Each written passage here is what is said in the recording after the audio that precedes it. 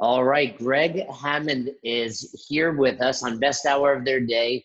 Now, many of you may not have heard of Greg, but you have seen Greg because he's the lunatic running around on the competition floors at all the sanctionals, previously at regionals, at the CrossFit Games, making sure the Concept 2s are ready to go. Welcome, Greg. Hey, thanks, Jason. It's fun to be on. So you and I go back a very long time. We were just reminiscing even about the first ever Concept 2 rowing seminar. But before that, before the relationship of Concept 2 with CrossFit, how did you get involved with the company? Hold on, Jason, you just cut out. Great. Well, there is shoddy internet here in Boulder, Colorado. But Okay. let me ask you that again. Sure. How did you get started with Concept 2? I started here 23 years ago. I had a business doing corporate wellness in Maine, working in paper mills, and was from Vermont. But because I was on a budget with my corporate wellness, I would always buy Concept 2 equipment because of how fit you could get people on it, and it wouldn't hurt my budget that much. And when I'd call up, I would talk to old college buddies that worked here and stuff. And eventually I just said, I want to move back, and this company's really cool. So I actually moved back, started working here, building oars, hand building rowing machines. This would have been like 96, I believe, around that time. And just been here ever since, kind of worked my way through all the different jobs here and ended up in marketing. And a focus on CrossFit, because when CrossFit first started, they needed someone who was prior service to teach some rowing at the Navy SEAL Bud School in San Diego. And that's when I first met Dave and Greg and Eddie Lugo and all the original kind of OG CrossFit guys. Yeah, some old school names there. Yeah. But, you know, we all see Concept 2 now, 2019. It's huge. In 96, was the company as big as it is today? Or, you know, is it just one of those companies we wouldn't, you know, I was involved in fitness, and the rower was one of the pieces of equipment that would collect dust over in the corner of the Globo gym. And, you know, CrossFit really elevated that. What was it like back in the day there? Was it, you know, just as thriving and we weren't aware of it? No, it's funny, but that's a great question. I don't really get that much. And a lot of times when I do stuff like this is you're at 100% right. So it's kind of weird. So we're always been big in the rowing market. So what people don't realize is that rowing is a really big sport globally. So when I first got here, like most of our sales were, or a lot of our sales were to the UK market, you know, because of our oars and rowing and training for on-water rowing. Of course, we always had the Harvards, the Yales, any of the schools that had big rowing programs. And then you're right, we're always a staple in all these different Globo gyms. They would buy like 2 rowers. But if you ask them when they bought them, why they're buying them, like, well, we just need to have them. We don't know why, but we just got to have 2. And so they would be pushed to the back of the room, and typically they were used by the older clientele, and they would just be bought back and forth. And we were kind of known as like that machine that the older people used, or like we were definitely not cool. We were not cool for the majority of our lifespan, you know, that were there. It was only until people started training hard on it and throwing up that we got cool. You know, they're like, oh, wait, the more people hurt themselves on the machines, the more we sold, the more they loved them. They realized that you'll never beat the machine. And then that's when we started getting popular, when people saw that it could be an easy piece of equipment to use for warm up, but it could also wreck the most elite athletes of the world at the same time. Well, and also in comparison to some of those other pieces of equipment serving the same function, like ellipticals, a fraction of the price. And I can tell you, having owned 3 affiliates, they don't break. You know, so we don't take it lightly. So we still make everything right here in Vermont. So you're right. We put a lot of emphasis on quality, and thankfully, you know, you've met the brothers, you've met the founders, and they're the lead engineers, and they really truly believe that you should be able to buy it once and have it the rest of your life. And to this day, you know, we sell PM5 monitors with Bluetooth technology and all stuff that will retrofit onto a Model A rowing machine, which is the bicycle wheel in the front that was made in like 1983. So you'll always, we don't engineer obsolescence. We just make it, anything cool that new comes out, we try to make it to retrofit onto the old ones, because the machines itself should last you forever. Yeah, we had a Model B at Albany CrossFit. I got it, when I first opened my affiliates, I would just go on Craigslist because people would buy these and not use them and sell them at a half price. Oh, the Model Bs. So when, like, we're the same era coming into CrossFit, Model Bs were a staple, because back then when you open an affiliate, you were either making your own equipment, welding up your own pull-up bars, filling basketballs with sand for D-balls. And they were going out, like you said, and getting Craigslist rowing machines, or they were, going to their grandmother who had this rowing machine, said, hey, can I have this for CrossFit and stuff? So Model B, even so, as you know, I train out of Champlain Valley CrossFit. When Jenny started that, and I started going to work out with him, he actually had 2 Model Bs and a couple of Model Cs at the time. And then, kind of lucky for him, I was able to get him like stuff from here afterwards. So we quickly pushed those to the side. But yeah, that's Model Bs. There, I bet you 90% of all the Model Bs we've ever made are probably still in use somewhere. And I will tell you, even though it was older, the foot pads were wood. Oh, for right? Sure. Yeah. People would fight over it because there was this belief at the box that the meters were easier on the Model B. So they would all fight over the Model B. Yeah, and it's really kind of an illusion, just like on the new ones where we have a damper that goes 1 to 10 that affects the drag. On the Bs, the really early ones didn't have that, but had 2 different sprockets, a small one and a big one. So if you didn't understand drag factor and it happened to have been on the smaller sprocket, it might feel like it was easier, when in all reality, it was just a different feel. It wasn't necessarily going to get you more or less, because it's always affected by your technique and the drag in there. But yeah, the wooden, everything, it was wood handles, wood footboards. Yeah, the thing weighed about 80 pounds. Is crazy. Well, and you couldn't break it in half. It was one solid piece. Yeah. And I don't believe it went upright like the new ones do either. No.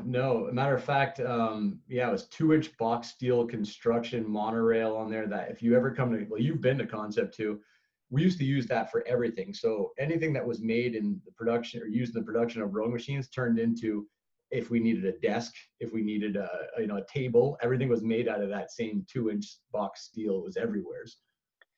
So I want to ask you about a couple of the nuances of the machine in a minute. But before that, let me ask you about this. The last couple of years in the Open, when rowing has come up, there's been a little bit of a hack that people have found in order to get, I believe, like 7 calories a pull. I don't know the exact hack. Tell us what goes on within the rowing machine itself, within the erg, that allows this to happen. Well, first of all, it was completely fixed, and it was actually put in there on purpose way back when, in the 90s, when we first got it. And the founders called it basically sweatshirt mode. So in other words, if you started rowing and you're like, oh, I'm hot, you want to stop for a second and take your sweatshirt off, about 7 seconds, and start rowing again, it would recalibrate, but people don't realize is between strokes is when it does the calibration of drag factor. And so what it was doing is it was just getting confused at the drag factor it was set at. And I mean, the nice thing is at 7 seconds, you're clearly cheating if you use this, because no one in their right mind takes 1 stroke every 7 seconds. It's the only time it shows up. And since it's been changed in all the software and stuff like that, so you can't do it. And of course, if someone saw you do it, they would call you out on it. But yeah, we put it in there as a benefit to people so that it didn't screw up their workouts. It gave them a chance to time to basically take it off in the middle of it. But then certain people thought they were cool and put it out on the internet to make themselves look cool. And yeah, it caused a big stir, but luckily it was caught by just about everybody. So 99% of CrossFitters. That was a blowing up that day. Yeah. 99% of CrossFitters are willing to work as hard as they can, but there's always 1% looking for the easy way out. Yeah, I mean, I liken it to the guys that said, for burpee over bar, I'm going to use fractional plates for 135. It's right. Like, yeah, you can try to be clever, but you're cheating the system, and that never helps anybody. Yeah, it's the argument I've always had. If you have to game the system that much, you're just not fit enough. Exactly. It's Yeah. like, thank you for playing. Now go home. So I've got two quick questions about the rower, but I want you to do me a favor. I want you to explain it to me as if you're trying to explain it to a 5-year-old. All right? Yeah. All right. So here's the challenge. And in about 30 seconds to a minute. Okay. Okay. So for the listeners out there, probably one of the most common misconceptions about the rower is that damper. Yeah. Okay. As if you're explaining it to a 5-year-old. Not because I don't understand it. I completely get it, Greg. Yeah. You don't have to explain it to me. Yeah. For the benefit of the listeners, the damper. Okay. So we do this all the time, but it's never easy. So the way that the loading or the drag happens is air gets pulled into the side of the rower and diffused out around the flywheel. The amount of air that gets pulled in dictates how much the flywheel slows down between strokes. Okay. So in other words, and if you understand inertia, a slower moving weight takes more energy to get spinning fast again. So depending on how you're most efficient, you will set your damper based on your stroke rate and your power output to where you're most efficient. So it's going to be different for everybody, but everybody should try different drag factors to find out where they're most efficient. For guys like us who do a lot of it, or me, I know where my sweet spot is, and that is a drag factor of a 117 to 120 for anything that's about 1,000 meters and higher. Okay, based on I usually run about 27 to 33 strokes a minute. That's where I can ping right along with good form, and that's where I get the most meters in my time. Now, if you're somebody who may have less cardio and you're a big, strong ox, and you think of every stroke as a deadlift, then you can have a really high drag load. And instead of thinking of strokes, you're thinking of them as reps. And you might do well with that. But anybody who does well with that, with a little bit of cardio, would be better off at a lower drag factor so that you're not overcoming that really slow flywheel between strokes. Right. So the misconception, the big misconceptions are that's resistance. And I try to, you explained it well, probably over a few people's heads when you threw the word inertia out there. Yeah. But I liken it to like bicycle racing. And I tell people it's like you can be in this really high gear that's hard and you're standing and you're climbing, or in this low gear like Lance Armstrong and you're spinning. You're both trying to accomplish the same work. One's doing a lot more reps to accomplish it, and one is doing less reps, but you're both moving. That's very good. That's another way to think of it. Do you want me to move to concept 2 and work for you guys to explain? We tried to get you 15 years ago, and you're a world traveler. But I'm too small. I'm too small to work at concept 2. One of the things is that although people think it's confusing, and it might be confusing, it's easily understood if someone's willing to practice the rower like they practice their Olympic lifts. I'll come into class and I'll see people in the back room practicing their snatch. I rarely see somebody on the rower looking at different drag factors and finding out what.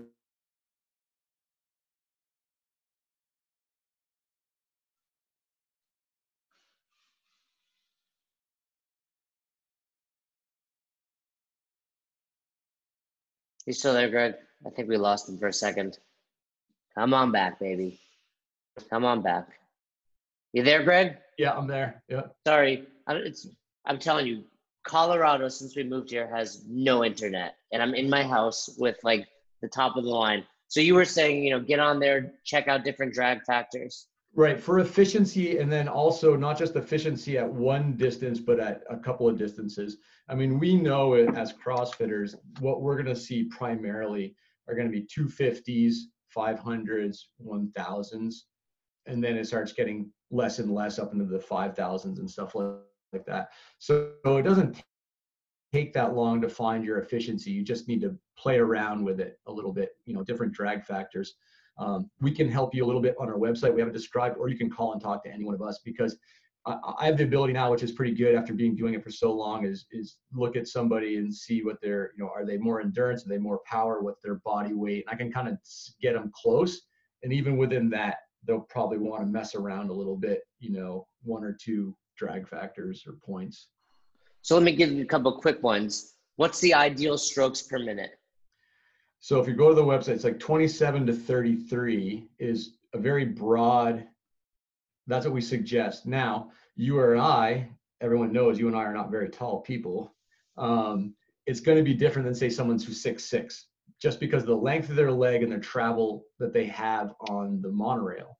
You and I are going to bottom out much quicker than somebody with long legs. So we're going to already be coming back for another stroke while they're still finishing their first one just because of the length of their leg and that. So, you know, when we give these suggestions on stroke rates, a lot of that's going to be a little bit with a grain of salt, but that's going to be the range. You know, even if you're 5 feet tall, you probably aren't going to be much higher than like say 35. And if you're 6'8", you probably won't ever go much lower than, you know, I don't know, maybe like 23, 24.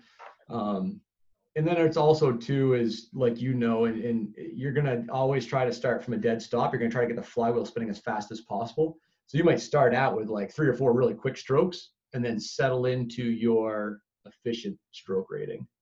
That was one of the best tips I got. I think it was Angela Hart at the Concept 2 seminar that I took. And it was all about Fight Gone Bad. Yeah. And I remember when I first started Fight Gone Bad in like 2007, I could barely get 10 to 12 calories in that minute. Yeah. And then Angela Hart taught a trick about, you know, getting that flywheel going and hanging on to it. And now even to this day, you know, easily getting 15 to 20 in that minute, which for me is very good. I think that video is out there on YouTube. So definitely go, you know, search Concept 2 Fight Gone Bad. You'll probably get a whole bunch of nonsense. But if you can find the Angela Hart video with that trick, that's really good. And then, or if you Google search race start, like a race start on a rowing machine, same thing. And what it was, it'll feel heavy from a dead stop, you know, a couple of hard pulls. And then as you settle into the next 2 or 3 strokes, because you're going to be going at, you know, it's going to feel lighter. And that's when you really start, you know, picking up a little bit more on there. But there's always this misconception that you row differently for calories versus meters and stuff. And that's all BS. If you have an efficient rowing stroke and power output for meters, it'll represent itself in watts, it'll represent itself in calories at the same time. So rowing well and understanding the machine is what's going to get you, you know, more meters. There's no real way to trick it or game it. You know, keep in mind, we have people making and not making Olympic teams by fractions of seconds. Over this last 30 years, somebody would have figured it out, and it's not. You just got to do the work. That's it. All right, I'm going to throw some distances out there, and I want you to give me the average damper setting that you would tell people to use. You know, forgetting about all the other factors, just really first thing that comes to your head. All right? Yep. 250. When you said, but I mean, that's the problem. It's going to depend on the size of the person. No. Just, you know, because. Well, let me say this. Okay, so at the shorter the distance, you probably can handle more load. Right. That's what I was looking for. Yeah. So because of the fact that when it starts to eat you up, you'll be off. You'll be done. It'll be quick. And that's if you're just doing a 250. I think all of us have been there where we're like, oh, rowing's my jam. You crush at 250, and the next movement might be pull-ups, and you just go there and stare at the bar because you're breathing so heavy you can't do it. So, and that's another reason I say practice, you know, what you do, because, you know, even myself, when I travel, of course, oh, Greg's here from Concept 2, let's do a rowing workout. What they don't realize, it's hard for me too, you know, and if you go there and try to just crush the row, it tends to eat you up in other places too. What's your best ever 2K? Oh, it's not great. It's like a 650. So that's still, I mean, my best is 711, and I trained very hard for that. So 650 is still awesome. So, yeah, I mean, for our height and stuff like that, you know, I was happy with that. This was, you know, this was at Crash Bees years ago, and I actually trained for it. For me, at my height and my background in sport, I'm a my skier times and my rowing times aren't that far off, which it's a rarity. It depends on the person and the build that they are and how they generate their power if that happens. But yeah, for me, if someone said of the bike erg, the ski erg, and the row erg, what do you prefer? I'm going to go ski erg every time for me, because I know you always want to do what you're better at. So Yeah, and I want to talk about the ski erg and the bike and how that came about. But let's finishing up on the rower. What's the worst workout you can program for somebody on the rower? Exclusively rowing. CrossFitters are listening to this, and Greg says, one of the longest, employees of Concept 2, this is a workout that will absolutely trash you. You'll be vomiting. What would it be? Most meters in a minute. Max Most meters in a minute. All right. Well, I'm going to do this for the listeners. Okay. If you take a picture of that or film yourself and hashtag us, Fern and I will pick a winner, or we won't pick a winner. Whoever gets the most meters in a minute, and we'll send them a prize. We'll do one guy, one girl. Okay. The worst, for me, the worst work anytime you rowing and thrusters. Like, I'm not one of these guys that brags about ever throwing up or other stuff, and I was one of the lucky guys. It didn't happen very often. But the one time it happened, we were working with the Marine Corps down in Camp Lejeune, and we were doing rounds. What was it? It was basically rowing and thrusters. And so you got that same kind of motion going with no break in there. And it hit me like that was the worst. That, for me, something about rowing and thrusters makes me nauseous in there. But, well, then of course that became the open workout in, I think, 2017 with the thrusters, and rowing, and that was brutal. Yeah. I remember waking up that next day and I was like, I cannot believe how sore I am from this workout. Yeah. Yeah. It's bad. Well, and then acid bath from that lovely Dubai gave us, that is probably the most pain I've ever been in. Like, what was that? It's you start out on, get this right. You start out on the ski erg, and it's 500, 500, 1,000. So 500 meters, is that right? Or are we going 1,000, 1,000? Yeah, it's 500, 500, 1,000 on the bike. So, and as fast as you can go through it. Okay, so you just start the ski erg, hammer out 500, walk to the rower 500 meters fast as you can, right on the bike for 1,000 meters, fastest time. And when you get done, it's the craziest thing. And if you want to see a great video, Heber did it with Marston. This is after Dubai. And what's crazy about it is very representative. They're not faking it, because it happens to me too. You'll get down and go, that wasn't so bad. And then all the lactic acid just starts to increase and get panicky. And you can't sit in one spot, and you got to move around. And I thought they were kind of playing it up for the camera because they're so good at that. And then I did it. I'm like, nope, this is completely legit. And if you ask Fraser, he said the same things, that people were just like bodies on top of bodies after that event. Well, it's just enough of a change in the muscles you're using to stay at that 100% effort, I would imagine, which is why it hurts so bad. It has to go, because every muscle is worked over the 3 pieces of equipment. Yeah. See, we talked a little bit earlier about how people can kind of figure out, you're right. People will pick up a barbell, practice gymnastics. No one hops on a rower. But let's look at it from the coach's perspective. I think the rower, oftentimes, whether it's in the workout or, it's coming in the workout, the coaches are just like, all right, get on the rower. And then during the actual WOD, minimal goes on there. It's like, let's focus on the other pieces. Yeah. What's some low-hanging fruit that a coach can look for to get their athletes better on the rower quickly? Yeah, that's really good, because there is, like I tell people, we can get you from ugly to decent pretty quickly. Decent to good takes forever. Yeah, so, it's a skill. It's like you said earlier, like the clean and jerk and the snatch, it's literally an Olympic sport. Yeah. We don't expect you to become virtuosos in the rower, but like you just said, how can we go from ugly to good? So big thing is people get their hands caught behind their knees. So what they do is they use their hamstrings to pull them up the slide to the catch, to the flywheel, when it should be basically if you're at the catch, which is when you're all balled up at the front, ready to go, it's legs, then the hips open, then the arms come in, and then you're at the finish. And then it's just the complete opposite. Then it's arms, then you lean forward with the hips. That'll put your hands in front of your knees, and then your knees come up to the catch. And then you don't get the chain bouncing up and down and all that stuff that makes ugly rowing. That, and CrossFitters specifically do this, is that at the catch, they'll start with their shoulders. They'll throw their head and their shoulders back, thinking that rowing is an upper body movement. They got to wrap their head around it. The first engagement they should have is with their quads, then their glutes, then their hamstrings or their hip flexors, and then the arms.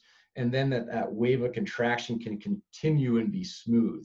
You see a lot of great pictures of people rowing on Instagram where their shoulders are behind their seat and they're just basically looks like they're, basically throwing their head back when they're starting to row. And that can be fixed pretty easily with a coach. And this is one where a lot of the knees coming up too early, like a coach can literally tactilely hold their knees down until their hands cross past their knees and then let them back up. So, I mean, you teach level 2, I've taken the level 2, and most people I think are going to learn better with you actually next to them and actually physically putting your hands on them than just trying to talk them through it. They need to feel it so that they get it right a lot of times. Yeah, and a couple of really important things that you said. For one, it's a quarter extremity movement is basically, what you're saying. And there's a big reason, back in 06 and 07, for those that didn't have rowers, you remember what the scaling option was? Wasn't it like a sumo deadlift high pull kettlebell thing? Yeah. Yeah, it was for every 10 meters, one sumo deadlift high pull. Wow, that was a while ago. That is crazy. Yeah, I do remember that. Yeah, so I mean, because it really is, and I tell you the expression I use, and I believe I learned it at the Concept 2 seminar, was legs, body, arms, arms, body, legs. Yep. And that's what I think about as I do it, and I try to explain it. One other thing that I tell people, maybe this is good or bad, is how there's those 2 screws on the neck? Monitor arm stanchions, yep. Right, so I always try to tell people, like, just low-hanging fruit, hey, keep the chain between those 2 screws. That's a great idea. And then also I've done for people is just take some chalk out of the chalk bucket, give them 2 lines on that monitor arm station and just say, listen, if you ever find your chain, even at intensity, coming out of this range, then tighten the screws, lessen the intensity, get the smoothness down, and then start applying force again. That chain should be level as if you put a level on it, no matter if be straight in the machine and the machine. That's it.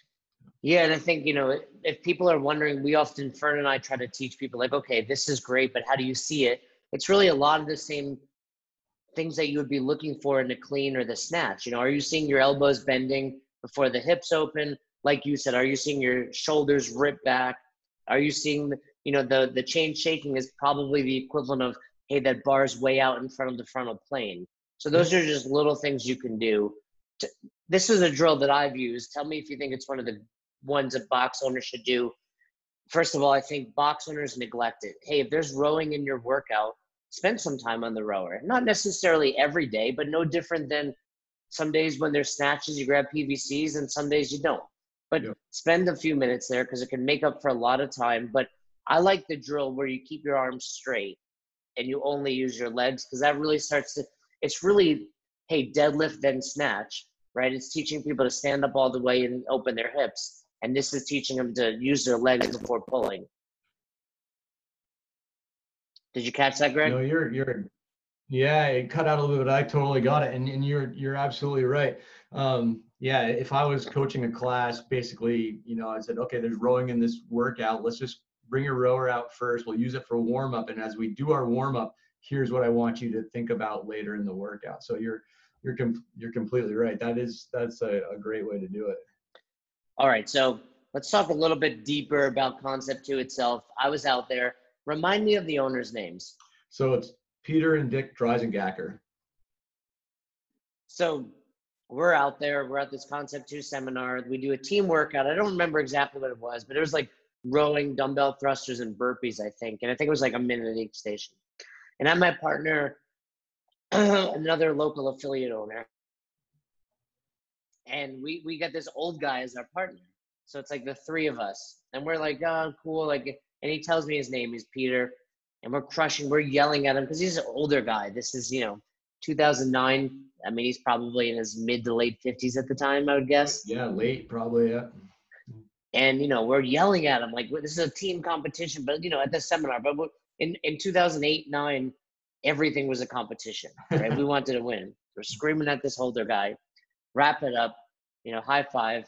2 seconds later, the guy that we're yelling at's on stage introducing himself as the founder of Concept 2. And we were like, oh shit, we just yelled at this guy for the last 20 minutes. Yeah. Is that the culture of Concept 2? Like, it reminds me very much of Ben and Jerry's, and maybe it's the Vermont thing where it's like, they're just two guys, you know, that put this together, but at the forefront of the business is, you know, customer service, doing the right things for the employees, and ultimately just giving out the best product.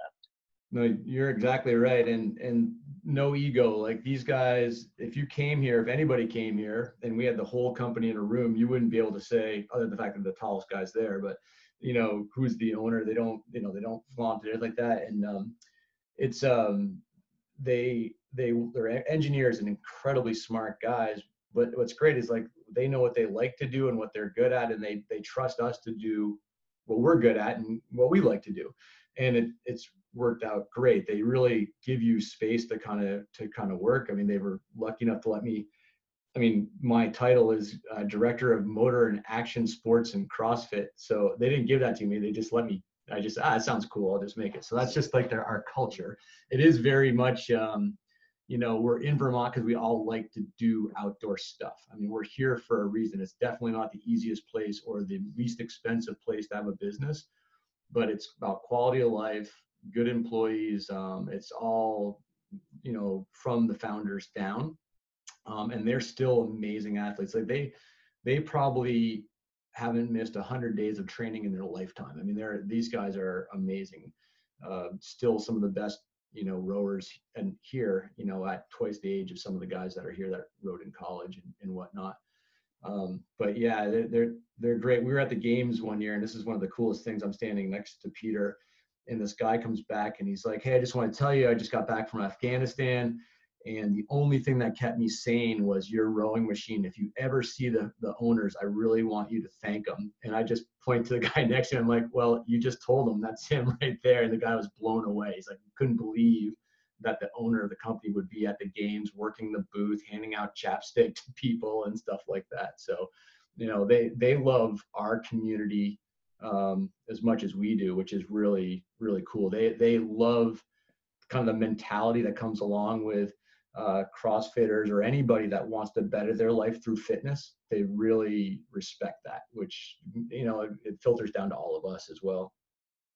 Yeah, I mean, I can tell you it had an impact on me because that was when I was very new to business ownership and being an entrepreneur, and knowing the same dude that I was yelling at was actually the founder of the company, and he didn't feel the need to tell me that really Right. changed my outlook. And that's kind of how I tried to run my boxes is, hey, I'm just I might be the owner here, but you know, I'm just training next to you guys and having fun with you guys.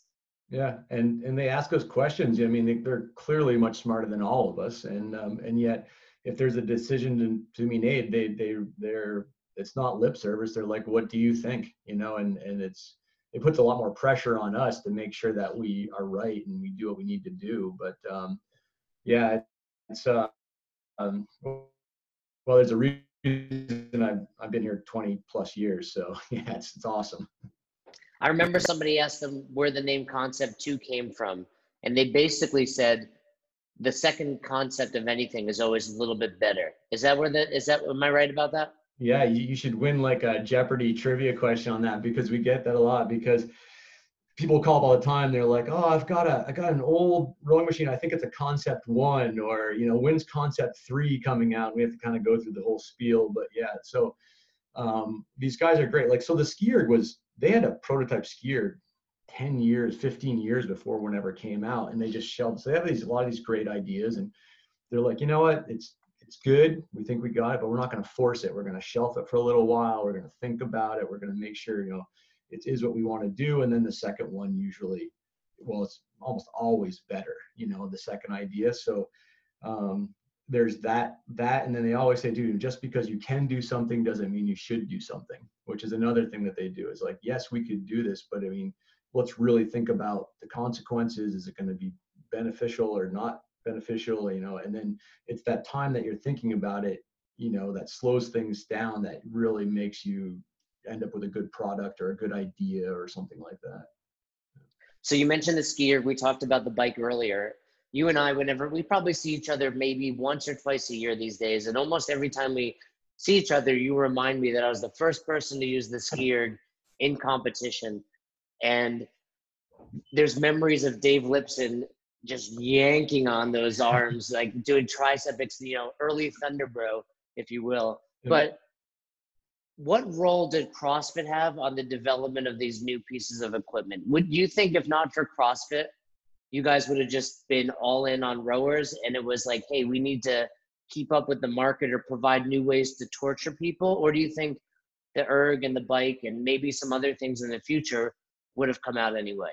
Well, it's funny, and that's another, I love where you're going with it, because one of the things that I've interviewed Peter before, and one of the things that he's always said is that when they started making the row machine, they didn't make it to make money. They made it because they were rowers and they needed something to train on. Their kids are Olympic skiers. They made the skier so that the kids had something to train on, and then fitness came later. And we're all mountain bikers, so we wanted something to play on, so we make the bike. So everything is done for sport first for ourselves, and if it's good, we just assume the fitness market will follow it later. So we've never made anything specifically to fit a specific niche, or we think it's going to sell like crazy. I mean, there's probably a bunch of products we could make that would sell more than what we have now, but the thing is to be kind of honest with ourselves and what we're good at. We always look at ourselves first and say, what are we going to do? So, in the summertime, if you're a Nordic skier, you have to roller ski, which is incredibly dangerous on the roads these days. It's just too many people on cell phones. So we're like, all right, how do we get that stimulus of training in the summer when we don't have snow and you can't fly to New Zealand to train? Well, we're going to make this machine called the ski erg, and we're going to be able to get, pacing and all the wattage outputs and all that information so that we're ready for when the season starts. The original rower was Peter and Dick were training for the Olympics, and they're from Connecticut, and in the wintertime you need some way to train. So they got that and they started selling it to their other friends that also were in the same predicament. And then now most of us here, like I said, in the summertime, we want a way over the winter to train for mountain biking. Those of us that aren't hardy enough to be out on snow bikes and, ride in 30 below weather, we just, we've got the bike. So, everyone's like, what's next? And it's like, it depends on what sport we start doing next, I guess, is going to dictate that. So. Yeah, you would think you're running out of sports, but I'm sure you're not. Which is your favorite? So ski erg so I raced Nordic skiing in college. So, I kind of had a natural ability to that. It was natural to me more so than rowing, although we didn't have the ski erg for half the time I was here. So it was just rowing. I'm trying to get good at the bike. But the problem is that our bike is so different than a typical spin bike. So FYI, I hate your bike. Thank you. I will only use it to warm up and cool down. It's so hard to get, to accomplish the same amount of work relative to a rower, in my opinion. I think that will change. And the more you use it, what we have people that say that they don't like it is because they're used to a spin bike where the weighted wheel assists in the pedal stroke. Ours is more like a real mountain bike or outdoor bike where it's clutched. So if you don't put effort in, there's nothing making those pedals go around but you. There's no spinning. There's no recovery spin, like when I used to teach spin class back in the 90s. Yeah, and so it's funny, the guys that like it are the guys that are looking at it as a way to increase the strength and muscular endurance of their quads and their cardiovascular system, as opposed to spinning where it's more of a caloric burn, high tempo thing. What's nice is we're getting, there's some road bikers that like it, but most of the real high-end road bikers, they want to put their bike on a trainer. But we're getting, because they want to be used to the bike they're going to train on. Yeah, so we're getting a lot of the mountain bikers and a lot of the downhill mountain bikers and the enduro riders where you got to ride up the hill to ride down the hill, where they need these really strong, powerful piston-like quads and things like that, which fits in great for us because that's what we do. There's not a lot of road cyclists here. We're all woods guys. And so it works out great for us. And we get to work with some of the best mountain bikers in the world, which is kind of cool. And our machine will also pair with things like Zwift and all these, and Sufferfest and these other great cycling apps that you can use as well. It's Sufferfest sounds fun. it's I mean it's nice having the three. I'm lucky. I actually bought all three for my home, so I have three. So the other thing too is it just breaks it up. If you row for a day, ski for a day, bike for a day, and rotate it, you don't really get sick of anything. Yeah, and just so we live out here and hang with Dave and Camille a lot. Camille did a marathon on Thanksgiving before we went out to dinner between the rower, the erg, and the bike. Yeah. Well, and like you were saying before, I think you'd find, even though you say you hate the bike, and you'll find your pacing is not, if you put it on pace, your pacing is not that far off. I wouldn't be surprised, because you get meters quicker on the bike because there's no recovery. You're just constantly spinning on there. Right. But your time on it, based on your pacing, you'll probably still be between a 150 and a 210 pace. And it's the difference between the bike and say like an air bike with arms is that there's no saving yourself. When your quads go, your quads go. Yeah, right. You're just like, there's no leaning into the handlebars and trying to get some power out of it. And I find, it's crazy. The other day I did a bunch of intervals on the bike erg, and I looked down. I swear my quads were bigger than if I squatted. You walk away like you just got off a horse, because your legs are just blown up. And so I am going to try the rest of it, from January till spring, to start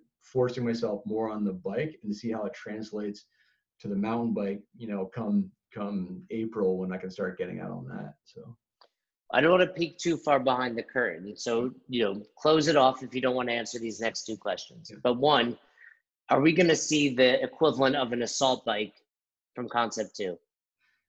No. And then, so to be perfectly fair, we thought about it, but the market's pretty flooded. There's a lot of air bikes out there. There's the big two. There's Assault and Echo, and then coming out of China and Taiwan, there's basically versions of the Assault bike everywhere.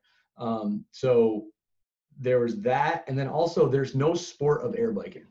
It's like you're never going to see air biking in the Olympics. And for us, it's worked for us so far. Is stick with sports that people know. And like we've said, it's just not. It's a great piece of training tool, but it's not a sport. It's there to elicit a cardiovascular muscular response, which is great and all that stuff. But we tend to stick with sports. But we also say never say never. It's doable. We know it's doable. People ask us all the time for one. They want our monitor on a bike with arms and make it so it doesn't break like our other stuff. And we're good friends with the Rogue guys and Bill and Katie and stuff like that. And there's no reason to step on toes. And there's plenty of business out there for everybody. So I think we're good with what we've got now. Well, if anybody can take a machine that's terrible and make it worse, I believe it's Concept 2, in a good way. But that was kind of my other question, and I think you kind of answered it. Rogue, really, how impressive are Bill and Katie? Just, incredibly impressive, smart, hardworking people. And one thing they do well is find these products that are working and come up with better, more robust versions.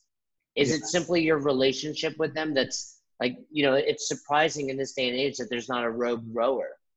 Well, and I think it's a lot of, mutual respect. Bill and Katie have been out here, and believe it or not, even our founders that are much older than Bill, when Bill and our founders talk, there's a mutual respect. Like, they're amazed and so am I, what Bill and Katie have built in a relatively short time. They're huge. We've been around 40 years and Bill did it in less like 10.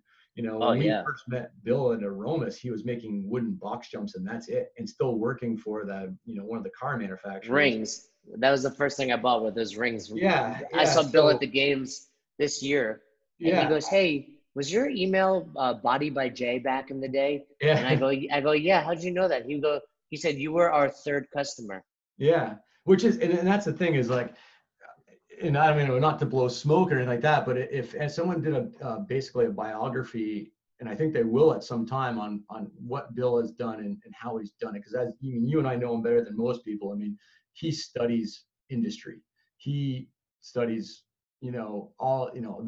Ford and all these guys that made these great things. And I mean, it's not by chance that these guys are that successful. And then he's got, the Batman Robin effect with Katie, who can just do anything, plus their family. I mean, there's a reason it's just a great, like when we go out to the Rogue Invitational, it's like me going to Disneyland. It's just like fun. Everything's going to work great. Your volunteers are going to do everything just right. And it's just fun to work with those guys. We've had them out here to go skiing and stuff. I mean, they're just our kind of people, which is kind of nice. I think that's why it works. And actually, this funny story about their Echo bike.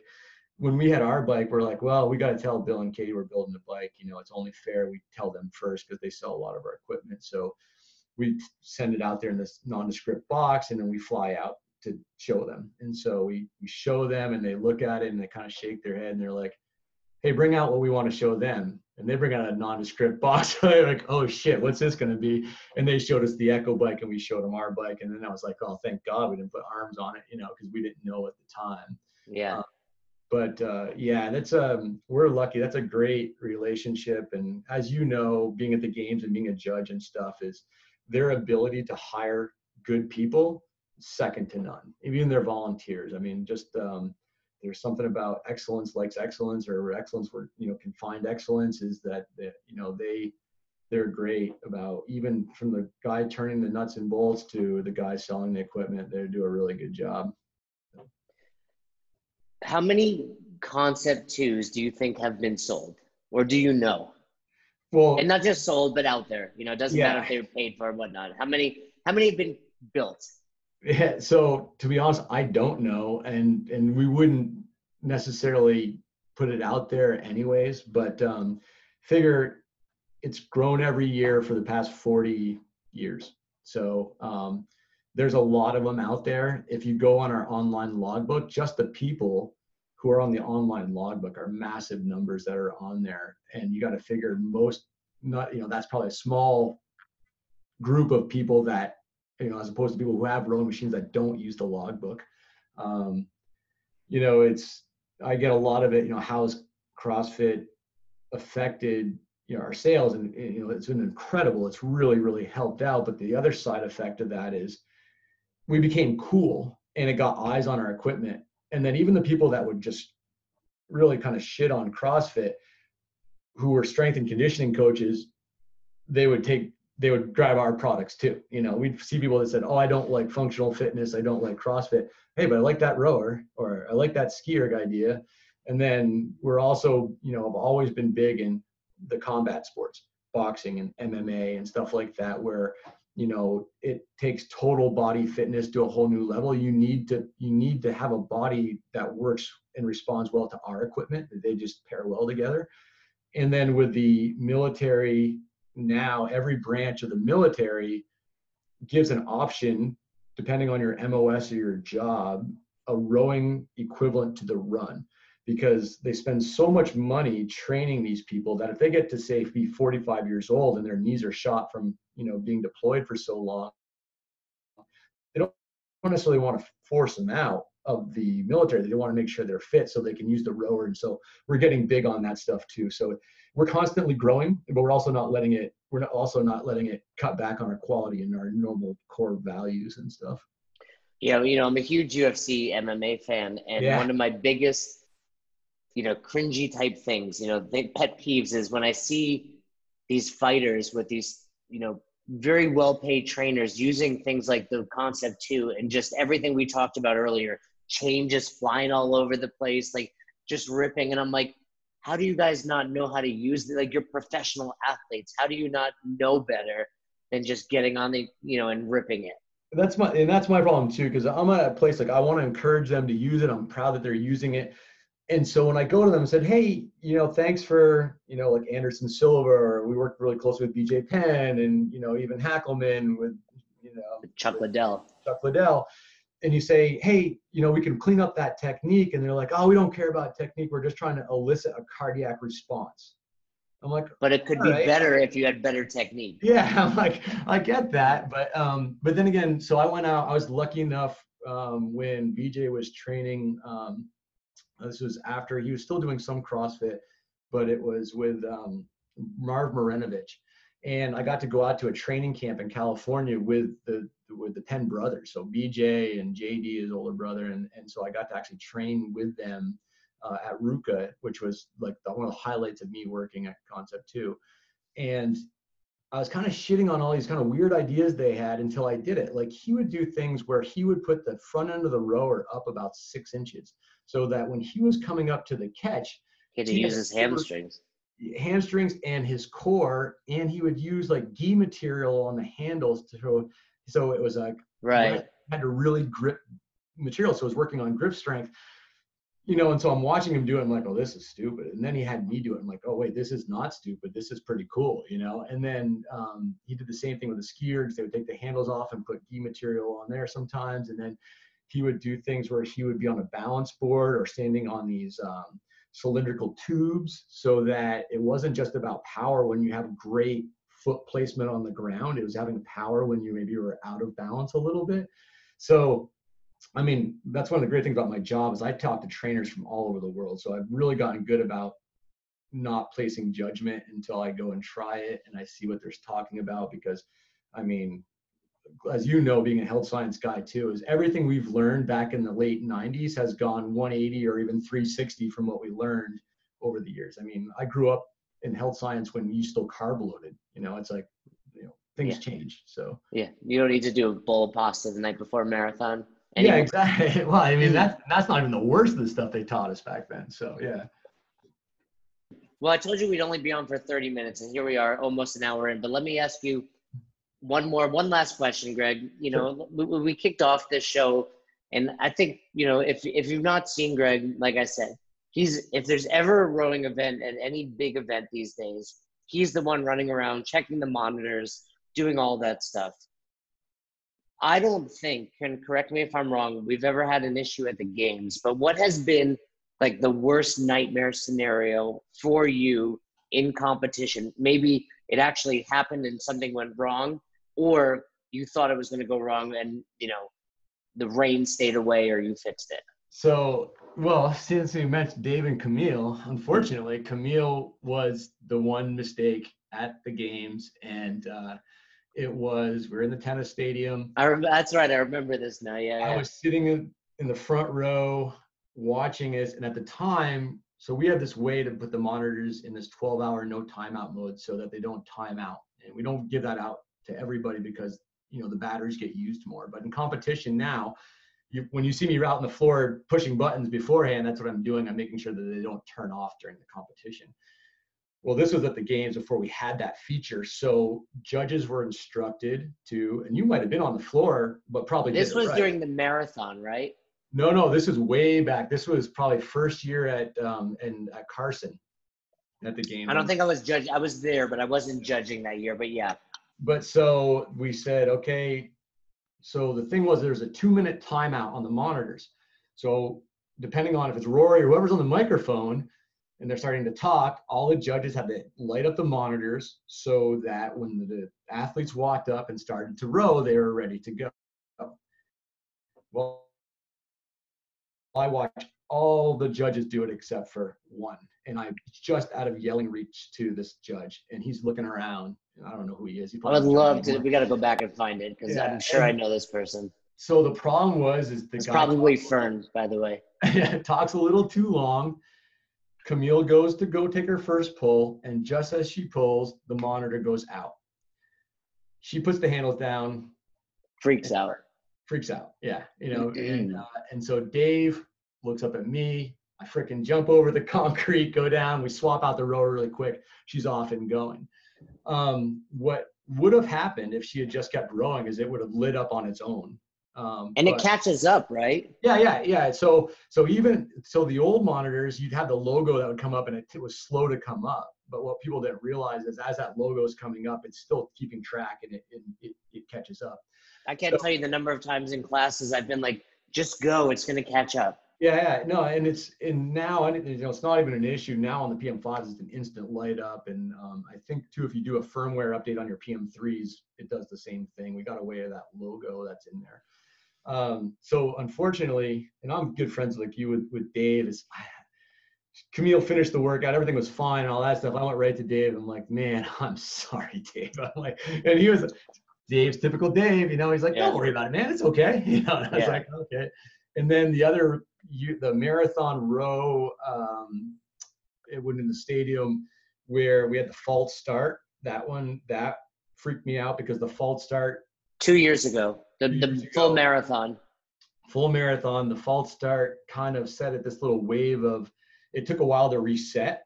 And of course, Dave comes over to me and he's like, Dave, he goes, Greg, how long is this effing going to take to fix? And I just turned to my computer guys and I said, how long is this effing going to take to fix? And then it fixed it and it was okay. But then it was such a long event that they were sweating so much that Fraser, who, you know, is a friend of mine from Vermont, friend of ours, and I looked down and all the cables are under his mat and he sweats so much that these cables were probably a good half-inch under sweat and water. And the whole 3 hours, I was panicky. I was like, water's going to get into one of these cables and can you imagine being, 10 minutes from finishing your marathon and have the whole system blink out? But we made it through there. And after a couple of beers after, I calmed down. So it was okay.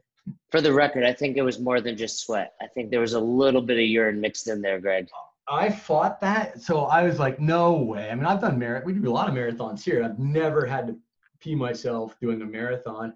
So I'm like, everyone's just saying that to be funny. And I'm in an elevator. I won't say who it's with. And there's this woman in there and she's like, oh, sorry about all the machines and all this and that.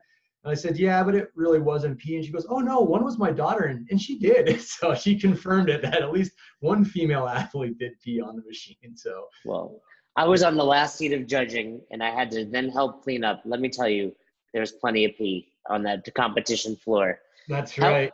Yeah. All right. Well, I've kept you very long here.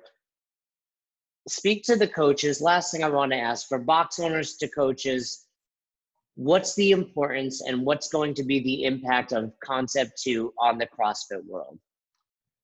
What's going to be I think the impact's been made. I think what if I'd want to get across to them is that, we are them, we are CrossFitters. We are people who work out all the time. And that if you ever need anything, we literally are an 800 number phone call away. That's what's so rare about us. Luckily Rogue is the same way, but if there's anything, don't even have to go to the internet to find out what the issue is. Just call us and talk to us. And we'll fix you up. And like I said, a lot like Rogue, I think we're really good at hiring really motivated, nice people. And you're always going to get somebody that can help you. And if we can't, we'll find a way to do it. So that's the big thing, I guess, the takeaway from the whole thing. You and I were both at the affiliate 15-year plus meeting out there. And I do like the direction it's going with, health and wellness, and that's kind of where we started. And I don't see it. It might change the competition side, but there's always going to be people in gyms using our equipment to better their lives, and that's kind of where we put our stock. It's like we want those people. So yeah, it was really cool. Just over the years from 2006, 2007. This day and age, you go to any global gym, any hotel gym, and you kind of see CrossFit equipment there now, from kettlebells to medicine balls, etc. But I remember one of the first pieces of equipment I started to see were Concept 2 rowers. And it's, whenever I show up somewhere and there's a Concept 2 rower, I at least know, I can do the most devastating workout, my least favorite workout in all of CrossFit, the 2K row. So, it's always nice to see a Concept 2 rower at hotels. I've been on cruise ships like you've been on, and the Concept 2 is there, and you can always get a good workout. And that's one thing too. So people don't realize, because they don't really go to our website much, is go to our website, because we actually have a rower finder. So you can put in a zip code and it will show you all the gyms and the hotels and all the rowing machines that are around you. So when we do these challenges, a lot of people that travel will pick their hotels based on where our machines are, which is great. We're right in the middle of our holiday challenge right now. So we have a lot of people doing that. If they don't have access to the web, they'll call us up and say, hey, can you find me the closest rowing machine? And a lot of times, this is what's great about the CrossFit community. These could be non-CrossFitters. They could be just rowers. I'm like, you know what?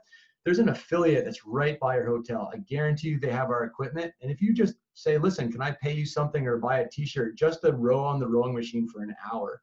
I don't think I've ever had an affiliate say no to anybody. They're like, no, come on in and do it. And so, and if someone comes back and they said, hey, thanks for sending me that affiliate, that owner was really awesome. I take note of that. I'm like, that guy's got our back. That's kind of cool. That means a lot to us. That's really awesome. And I think, again, it's the culture from the founders to you guys, to the CrossFit community. It's really awesome. I appreciate you staying on for so long. I have a whole list of more questions I'd love to get at, but we'll call it an episode there, and I'd love to get you back on the show in the new year. I'd like to see next time you go home, if you ever go back to Albany, come by here. We'll do an in-house one. And that way you don't have to worry about the internet connection or anything like that. But you're always loved and welcomed here in Vermont anytime. I would love to do that. I'm hesitant because I know you guys would put me through the ringer, but I think it'd be a lot of fun. And I'll probably see you in a couple months in Madison, Wisconsin. I'll see you in Madison, if not sooner. Yeah, it'll be on an event somewhere. But you're always in judge mode, so it's funny. You always got your game face on. I got to get you when you're not actually on the floor. Well, you have multiple events these days with the Masters and the teens, I'm sure. But I know in years past, it's kind of, you've alluded to, it's like, well, we got through it. Now I get to enjoy myself. But I'm sure, in 2019 and 2020, you have the Concept 2s and the skiers and the bikes and so many events that you're kind of dialed in for the entire weekend yourself. Yeah. Well, we appreciate it. And thanks for even offering to do this. I'm flattered. It's, hey, just the Concept 2 employee. I'm not sure I'm worthy of a podcast, but thanks. Well, based on your title that you gave yourself, you are more than worthy. And for those listening, go support Concept 2. I'm sure you guys already do, but like Greg said, if you need anything, they're a bunch of great people. Go reach out to them and they're going to take care of you. Thank you very much, Greg. Yeah, no problem, Jace. Thanks again for listening to Best Hour of Their Day. Just a reminder, Fern and I have an amazing new show called Dropping In, premiering on our YouTube channel in early 2020. Be sure to head over to the Best Hour of Their Day YouTube channel now. Subscribe so you don't miss any of the episodes. You've probably heard us talking about it, summarizing some of our trip. You can see some highlights up on our Instagram as well at Best Hour of Their Day. But I promise you, you're not going to want to miss out. So subscribe now. Thanks for everything you do. Thanks for letting us be a part of your lives. Hope you have a great rest of your day. Tune in tomorrow for another episode of Best Hour of Their Day.